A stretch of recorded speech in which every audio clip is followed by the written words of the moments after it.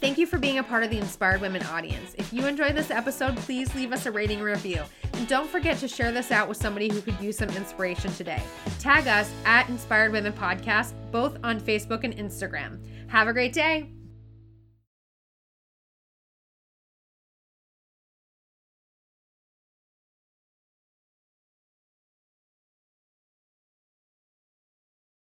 Hey everyone, just a little trigger warning before we get started on here. We do talk about sexual assault. So just be prepared if you're not in a mental space to listen, completely understand. And if you are a sexual assault survivor, this might be an episode you listen to before you go to therapy because I definitely don't want anybody to be triggered. I know how difficult it can be sometimes. I have to be in a good mental state to talk about these topics. A while ago, years ago, I would not have been able to have these conversations. So I hope you enjoy this episode and have a wonderful day. Bye. Hey everyone, today I'm here with Ebba. Ebba P. Karlsson is a life coach, author, and champion ballroom dancer. Woo! I can barely dance normally. She is also a model turned sexual assault victim who just co-founded a new organization dedicated to cleaning up the modeling industry amidst the #MeToo era. She is the founder of True Star, a life coaching practice helping individuals perform at a high level, live more fulfilling life, and overcome their past to embrace their future. Well, Ebba, thank you so much for coming on the podcast today. Well, thank you so much for having me. So I'd love for you to kick us off about your modeling journey. I don't think we've ever had a model on the podcast before, or a previous model on the podcast before, and I'd love to have you share. All right. So first of all, I was not a famous model, and that have been hyped up a little bit in the media lately. But the truth is I was a girl who wanted to be a model, and I was in my 20s. And I was scouted by a model agent in Sweden, in Stockholm, where I grew up. And at that time, it's 30 years ago, so nobody had a cell phone, and we didn't have like the social media as we have today. So everything depended on, you had your agency, or if you didn't have an agency, you wanted to get one. And this was a guy who I met through some friends, and he invited me to do a photo shoot in France. And so I spoke school French, and I'm like, well, it's my vacation. I can go there. I had a job at home, and I had a boyfriend, but, I thought I could go over my vacation. So what happened was that he didn't have a job for me. We actually met in Monaco. And it's funny because I ended up living there years later. So I got to see another side of it, luckily. But as I got there, there were no job for me because the agent, or the guy who was the designer, he had already done it. So the scout said, well, we're going to go to Cannes, and that's a city on the Riviera. So we went there, and he started to show interest in me, like romantic interest, I guess. And I wasn't interested at all. And as we got to this house, his friend was not there. And he said, it's okay, we can stay at his pool house on the back of the house. But there was no pool house. There was a pool shack with a dirty mattress on the floor. And that's actually where he finally raped me. And people say, why didn't you do any resistance or run away? But when you have been sexually abused, it's very hard to defend yourself, because all your power kind of leaves you. And especially if you're a young girl. And I was actually 20, so I wasn't that young, but still, I was kind of naive and believed that he would help me. So, and I couldn't call my parents. I had actually to go to a phone booth and call them from this phone booth, and he was outside listening. And later I discovered that he actually had a false passport, and that freaked me out. And I'm like, oh my gosh, how is this happening to me? So I went into kind of survival mode and just, okay, hey, you promised me a job. What are you going to do about it? So then we went to Paris, And he tried to set me up for a few castings here and there. And we did a couple, but I was pretty athletic, and at that time, I wasn't so tall. And what they looked for back then was really tall and slim. And everybody, looked like a Barbie doll pretty much. And it's not like today where there's more variety. So finally, he managed to get me a casting at Elite, which was the big model agency at the time. And I got there and was invited in to sit and talk to the owner. So I did that, and I think it was, maybe 1.5 hour interview or something like that, where I felt like brainwashed pretty much. He asked all me these questions, what I wanted to do in my life and earn money and everything. So what was curious about it was that it was during the daytime, but still he pulled the shades down so nobody could see in from his office. And I thought that was so curious. So like, why does he do that? And then he almost started to like have an interest in me as well. Like, if you want to be like these famous models, and he showed all these beautiful women in portfolios and earn 6 figures, you have to give something back. And as he did that, he actually digitally raped me with his fingers.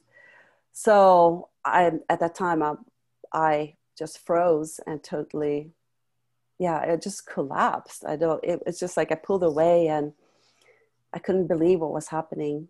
And later on, I was also invited to his private apartment for a casting, and it was horrible. And then I started realizing I gotta get out as soon as possible. So I came up with this lie that I needed to go back home and see my boyfriend. But I said, I will be back. I will do everything that you say. I just need to go back home and finish my driver's license and get things organized, and I'll come back. So they gave me a ticket back home. So then after that, I just went into hiding pretty much. But the boyfriend I had at the time, he was so sweet. And he found this scout and actually punched him down. So I felt like that was I felt defended. At the same time, I lived in fear. It wasn't until many years later where I saw that they did a raid in this agency. And I realized it must have been some kind of sex trafficking business. And so then it took many, many years before I swore not to tell a soul, because I was so ashamed that I had, in my vanity, gone out there and thinking that I could be the next Cindy Crawford or somebody. So I was silent and didn't tell anybody until I had to tell my boyfriend eventually, because I couldn't stand him touching me or anything. And then later on, I did a lot of therapy, and eventually I told my parents, and I told more and more people and then when I wrote my book, I came out with a full story. So that's the short version of it. Wow. What happened. Yeah. I'm so sorry that happened to you. I'm a sexual assault survivor as well. And I understand when you were like, people ask me why I didn't leave or why I didn't do, I was in the same situation. I was in a similar situation when I was raped for the first time. It happened multiple times with multiple different people. But the first time is like, you just freeze up and you don't know what to do. You don't know how to manage this. You just, I was in a similar situation. People ask why I didn't get up and run out the door. And I'm just like, I don't know, because I just froze. Like I didn't know what to do. Yeah, that's the thing. And that's why people say that it takes usually until people reach their 50s, when they have children themselves that are same age, that people actually come out with a full story and feel ready to heal. So I think that's been a problem when it comes to the statute of limitations, how many years you have to actually,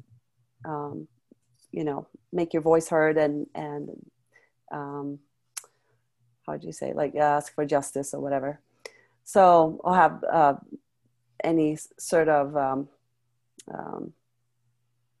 call for justice. Right. It makes me think of what happened with the trial with the Supreme Court Justice Brett Kavanaugh is, the woman he assaulted came out like years later, and she was just like, I just can't imagine my rapist being on the highest court in the United States. And people are like, why did she wait so long? Why all these things? And I'm like, because nobody believes us. Like, we come out and say something and nobody believes us. And like you said, the statute of limitations is over. Like, you can't get any justice for what happened to you.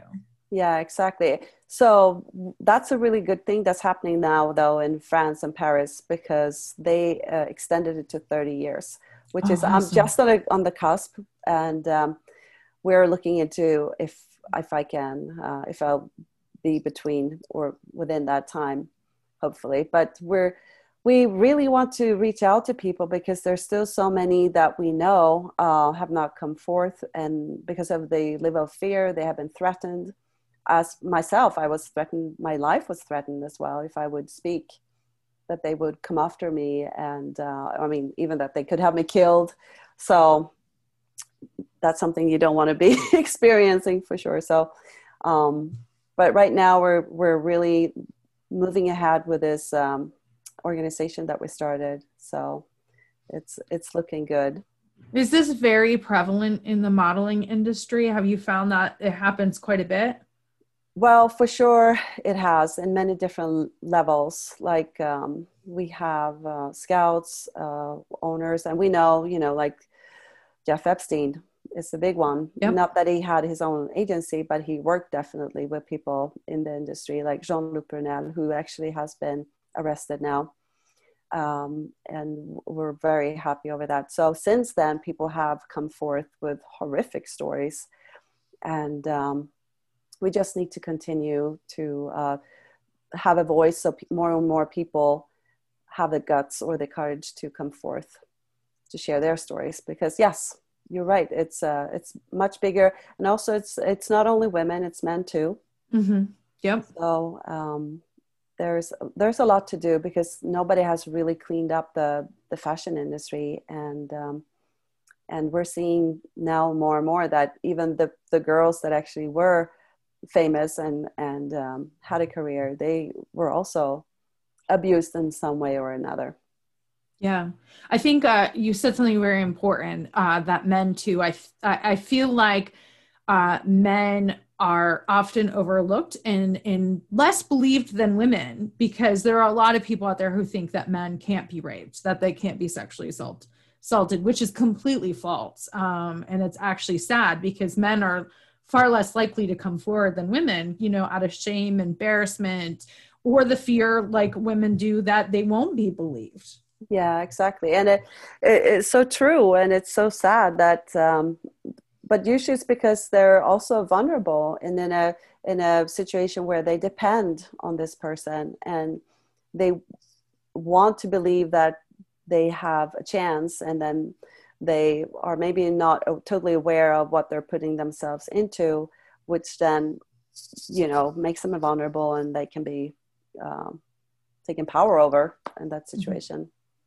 Yeah. So what made you decide to come forward with your story? What was the point where you're just like, I need to share this with other people? Well, I think it was when I started writing my story, as it is the book. It's like a spiritual memoir where I awaken, and part of the healing and part of understanding that nobody is really a victim. And when I say that, I know I push people's buttons, but it's really true. And that's how I became free. When I realized that's such an important part of my journey, my spiritual awakening, I have to share it, because my goal was to remind people of their own power. And if we live as a victim all the time, we won't heal and we won't become victorious and learn from the lesson. So to me, it was super important to share what I learned from that experience, and as part of that whole inspirational memoir. And then on top of that, also when Jeff Epstein happened, a lot of journalists started contacting me and asking me. So then that also made it, I had more courage to come out when I wasn't alone. Right. And I joined partnership with Carrie Otis Sutton, who she was actually a very famous model. And so when I did that, it was easier for sure to dare to have to speak my truth. Right. I feel the same way about any topic, whether it's domestic violence, sexual assault, mental health. Those are topics that come with a lot of shame a lot, and people don't want to talk about them. But I feel the more that you connect with people who have a similar story or have been through something very similar, it gives you more courage to come forward and speak about it. Yeah, definitely. And I think, that was part of the healing as well. Like when I started sharing, it was healing. When I started writing about it and putting words to it, it was also when I could go even deeper and look at the perpetrators' faces and say, well, it's okay, I forgive you. Because I know somewhere I decided, my soul did decide to have this experience so that I could grow.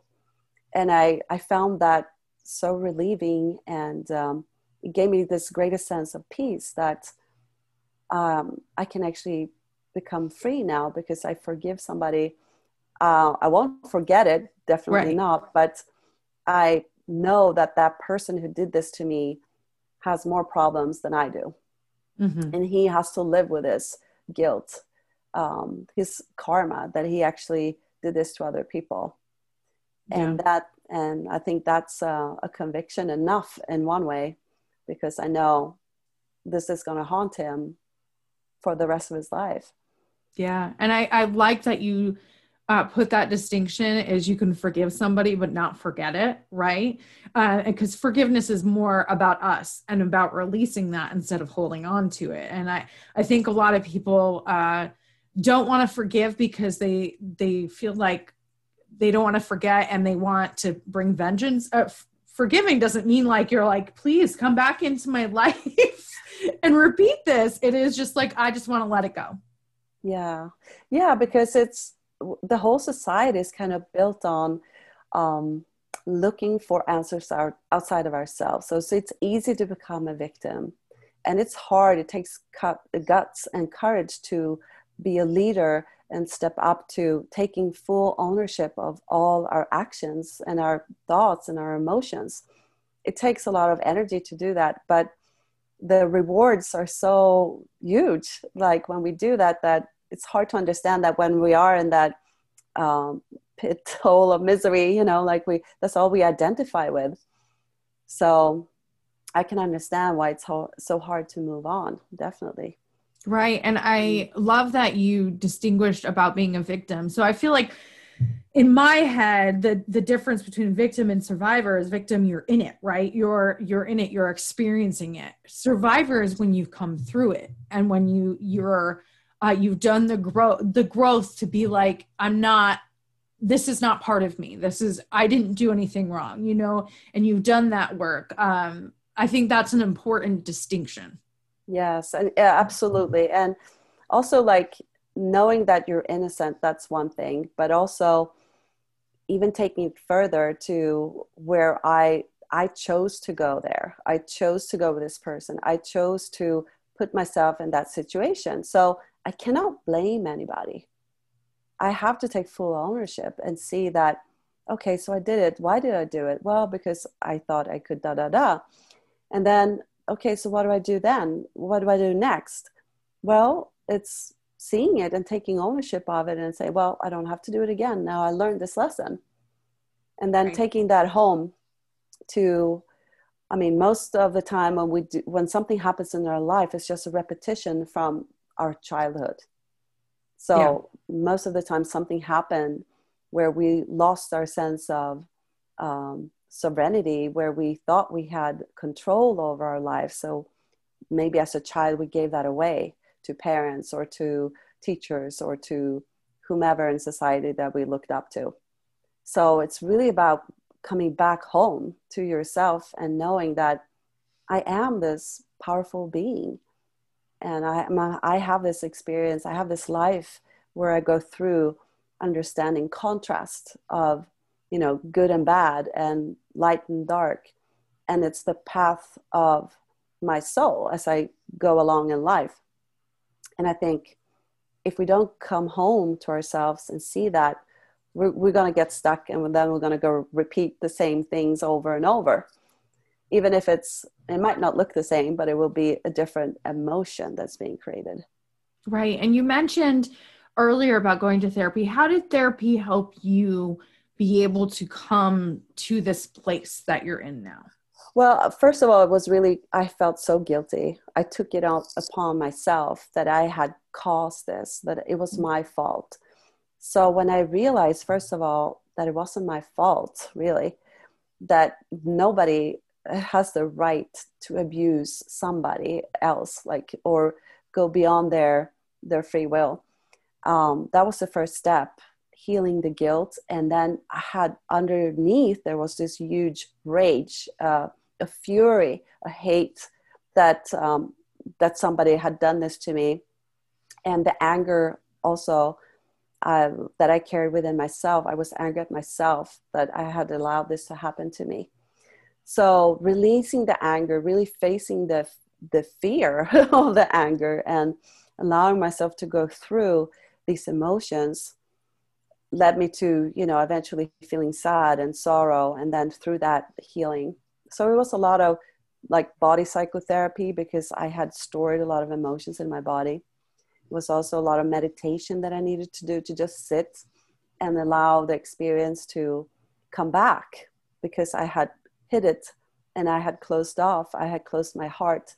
I was terrified of men. I was scared of strangers. I had to go, miles to try to avoid meeting a stranger. So it had a huge impact on me. And also, trusting men overall, that they would be good. Yeah.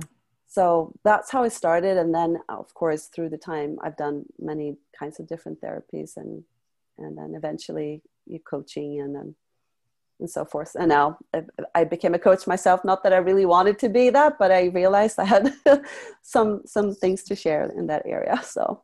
Oh, I completely understand. I have been in therapy for quite a while. And recently I started with a therapist the year before I started with a therapist. I'm like, how many years? I started with a therapist who does EMDR, which actually helps you work through trauma. And it brought up things that I had forgotten, right? I had repressed away because I didn't want to think about that trauma. I didn't want to think about the assault.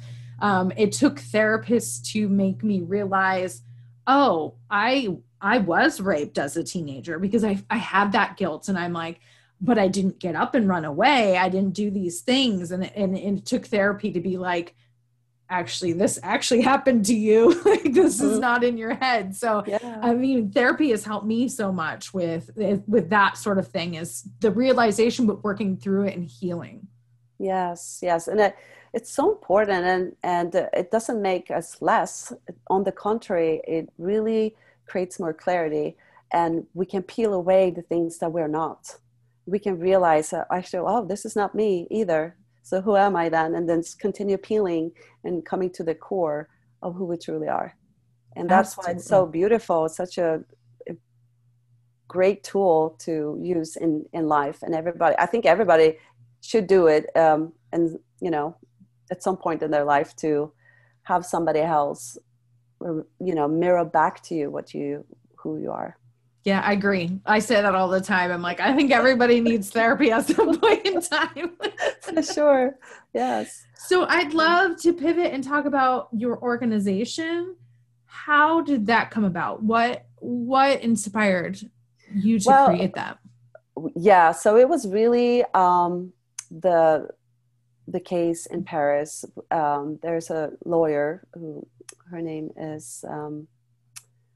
I totally lost it now, but Anne-Claire Lejeune, and she has been on this case for many years, trying to collect evidence against this man called Gerald Marie, who is the former owner of Elite Agency in Paris. So we decided, me and Carrie, who both of us have written books. Her book is called Beauty Disrupted.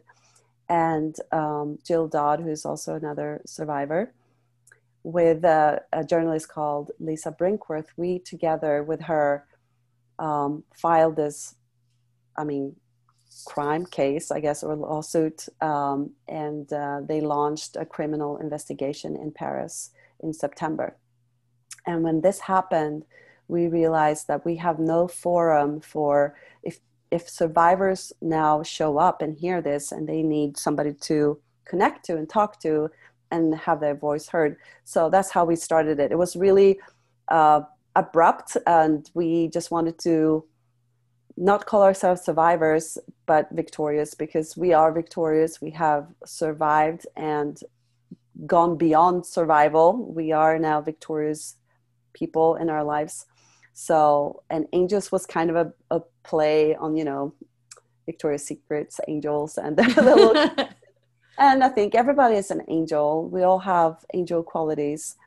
And the more that we step into that quality, we become more angel-like, for sure. So it was a kind of play of words. So we launched that, and the whole idea is to spearhead the next movement of Me Too. We work with Model Alliance. There's another organization that help survivors or victims in the modeling industry as well. Okay, so what does your organization do? What for these survivors? Yeah, so now it's just being a voice for them, a collective for them to come to and share their stories. So that's the main focal point right now, but we don't know yet. It's growing and it's just in the starting point. So we're just writing blogs so survivors can share their stories. That's something that we're going to do. And so we'll see what it's going to develop into. But right now it's just like having a voice out there for the victims or the survivors. It's a baby organization. Yes, it's a baby right now, but it's growing. So definitely. And in sharing people's stories are so powerful. That's part of the reason I have this podcast, is I feel like even if you haven't been through that specific thing, you can be inspired by other people's stories. Yeah. And also if people need help, like sometimes for me, when I came out with my story, it was such a relief to have Carrie, who was also in the same situation. She related, she understood. And I think that's what we are right now. We're kind of a warm embrace for people to come to and feel at home and safe and heard. And the next thing is, like, if they need to go into therapy, if they need to do other things, we can guide them where they need to go. So that's been happening as well. And do you also guide them if they want to take legal action against the people? Yes, absolutely. That's another part that we're looking into, but it's kind of threading on thin ice because we need to have the right people, and it's also very different where they're living. Different laws apply to where they live and what country and what state. So it's a lot more to consider when it comes to that. But definitely, we will do what we can to pass them forward to where they need to go. I don't know what it's like overseas, but I know here in the United States is each individual state has its own different laws. So I was assaulted twice, once in Florida and once in New York. I now live in Connecticut. So Connecticut's laws are completely different than Florida and New York, right? Yes. So, right. You have to be mindful of like, what is the law in the state you were in? So is it the same internationally, like that different providences? Definitely. And this is, difficult because a lot of the models came from the US, or they came, like me, I came from Sweden. And then what applies in Sweden is not the same as in France, and it's a lot. And we're actually looking into that, how models in the States can be helped when they travel to another country, and what happens there, and how they can, if they are within the statute of limitations, then that's good. But so.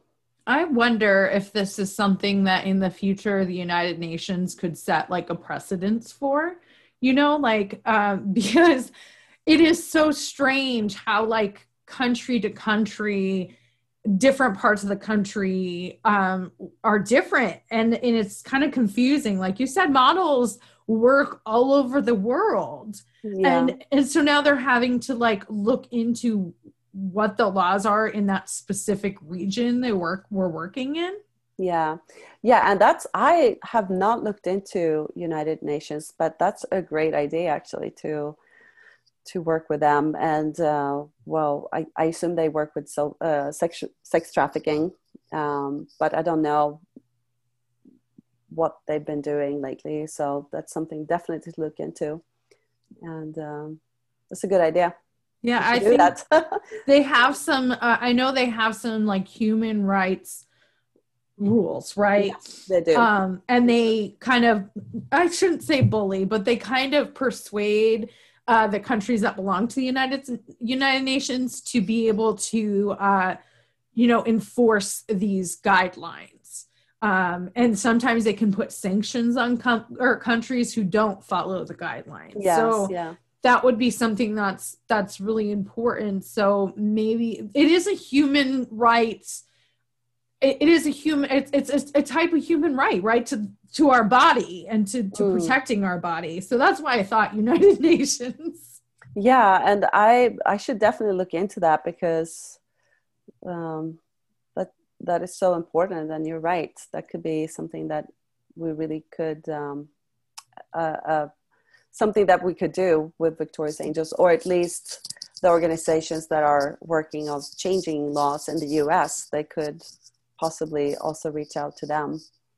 Right. Sure.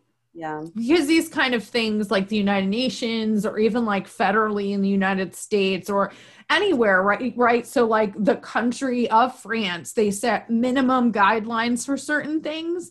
And then each individual place inside that country can set like steeper guidelines. We're seeing that right now. I know it's not the same thing, but we're seeing that right now with COVID in the United States, where the federal government has set like this minimum, but some states go far beyond that. And so it's something like that where we need to try to find a way to set a minimum guideline of like this many years people have, and this is the kind of punishment. Because I was molested as a child by my uncle, and he got out of jail after 4 years. Yeah. Like in jail, which is mind-blowing because there was 15 children who he molested and who came and actually testified against him. So I feel like, there needs to be a minimum. Oh yeah, for sure. There needs to be rules that are set that people can feel safe and have justice, for sure. And I think a lot of different groups and organizations are working for that. So it's worth looking into. Maybe somebody already has tried to pull for that in the United Nations as well. There must be. I would be surprised if they haven't. I don't know about the fashion industry, but for sure when it comes to sexual assault and abuse, and trafficking, for sure. So yeah, it seems like the most the biggest problem with the fashion industry is it's global. Like, so how do you get justice when this may have happened in multiple different countries?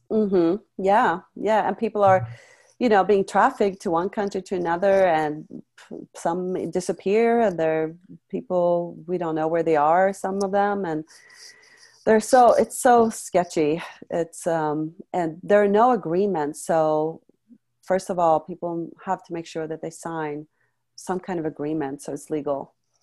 And so there's a lot to work on with this, for sure. And that's why we have the Model Alliance, and I think they're working with different kind of organizations internationally as well. So many different layers. I feel like as women, we've come so far, but we still have so far to go. Yes, I mean, yes, it's true. We but it's true. We have to look at, I mean, it's 100 years ago, we got vote rights in Sweden. I think it was 1921 or something. I think Sweden was the first country in the world.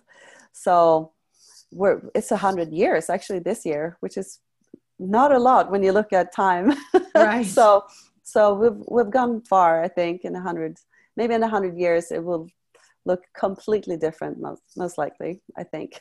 And of course, we can't forget the men that have been sexually assaulted too. We need to we have so much to undo when it comes to toxic masculinity, when it comes to, male privilege. We create this thought that men have to be strong and they have to, be there for people and they can't show weakness when men need help too. Absolutely. And I think that's what we're going to see in the future, is how we're going to be more united within. Like, we're going to see more women in power. And the key is to remain a woman and not to become a man, because it's not really about being female or masculine. It's about the qualities of femininity and the qualities of masculinity that we need to have more balance within ourselves.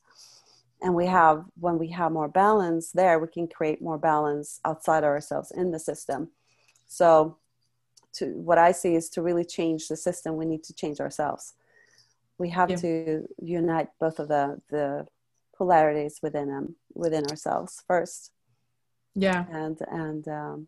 And healing ourselves, that means not judging people, not judging them for their actions, but to see that they did something because they are wounded themselves. So healing is going to be a big part for the future. Definitely. We have a lot of healing to do. Yes. Yeah.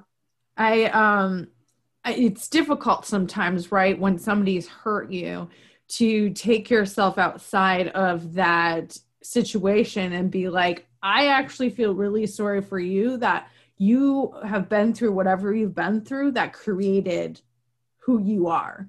Like, it's so sad when people cling to that hurt and cling to the things they've been and develop into this terrible human being, and don't ever get the help they need. Yeah. That's true, because it's often it's people in power and they protect each other, so they get away with the atrocities and the assaults, because, well, we could see that with Jeff Epstein and all the people surrounding him. And we could see it in many areas of life. So first of all, it's really like taking back our own power and knowing that we can say no, learning how to say no, and that's okay. And to teach our children to have that power, and taking back our power, which is hard in these days when we're so controlled in a way by society and conditioned by society in many ways. Yeah. I tell my kids, no is a complete sentence. Yeah, it's so true. It's so true, right? And then we have to figure out how to steer them or gear them to where we want them to go with our wisdom and not with force. Or empowering them. Yeah, I have a teenager and I'm like, do as I am telling you, don't make the same mistakes I made. Yes, I know. Yeah. And I have a teenager too. She's 19 and she wants to be a model also. And I just, she wants to be a model that makes a difference and to inspire people. And I think, wow, it's a beautiful thing. But I also hope that she has what I didn't have, the knowing and the trust to see through, like your gut feeling that's so emphasized, so that I know I shouldn't go here. I should not go there because that's going to lead to this. And that we're not, having like a veil or that we're seeing clearly where we need to go. And I think that's going to be so important for kids in the future, because everybody's so programmed to be on a track that they don't even know who they are. They don't even know where they want to go, because they're just trying to fill somebody else's wishes or what what you're supposed to be doing. So as a parent, that's going to be crucial to remind them that you know in yourself what's right or wrong, and to turn up the volume of that inner voice that says, don't go to France. Like, stay here. Don't go anywhere, please. So, yeah. And if you do, like, be prepared, like, but it's different now. People have their cell phones, and it's so different. Yeah. Yeah. So as we wrap up the podcast today, what is something that you would like to leave the Inspired Women audience with? Well, I think fear. Let's talk about fear, because if we're really in a fear-based society right now, and I think if we just keep staying in fear, we project fear and we create fear. So we have to, like, start trusting ourselves, start trusting that we have what it takes to overcome any hurts, any bad emotions, anything that is an obstacle in our own way. And as we do that, heal and start trusting ourselves, and start to trust that good part within everybody. So that's the thing that we focus on. We don't focus on the things that will take us down, or the things that's going to make us sick, or the things that are going to lead us astray. It's really taking back our own power. That's what I feel is really important right now. And doing what you need to do, if it's therapy or if it's meditation, or just really getting to know yourself. We have this great time to do it. Right. So it's actually not a better time ever. I mean, to find out who you are, and who you are as a powerful being, and what you can do. Yeah. Yeah. Right now I feel like when it comes to COVID, everything has, like, slowed down. And at first I was just, like, out of my mind about it. I'm just like, I just want to do all the things. But now I've come to take advantage of it to really, like, what do I want?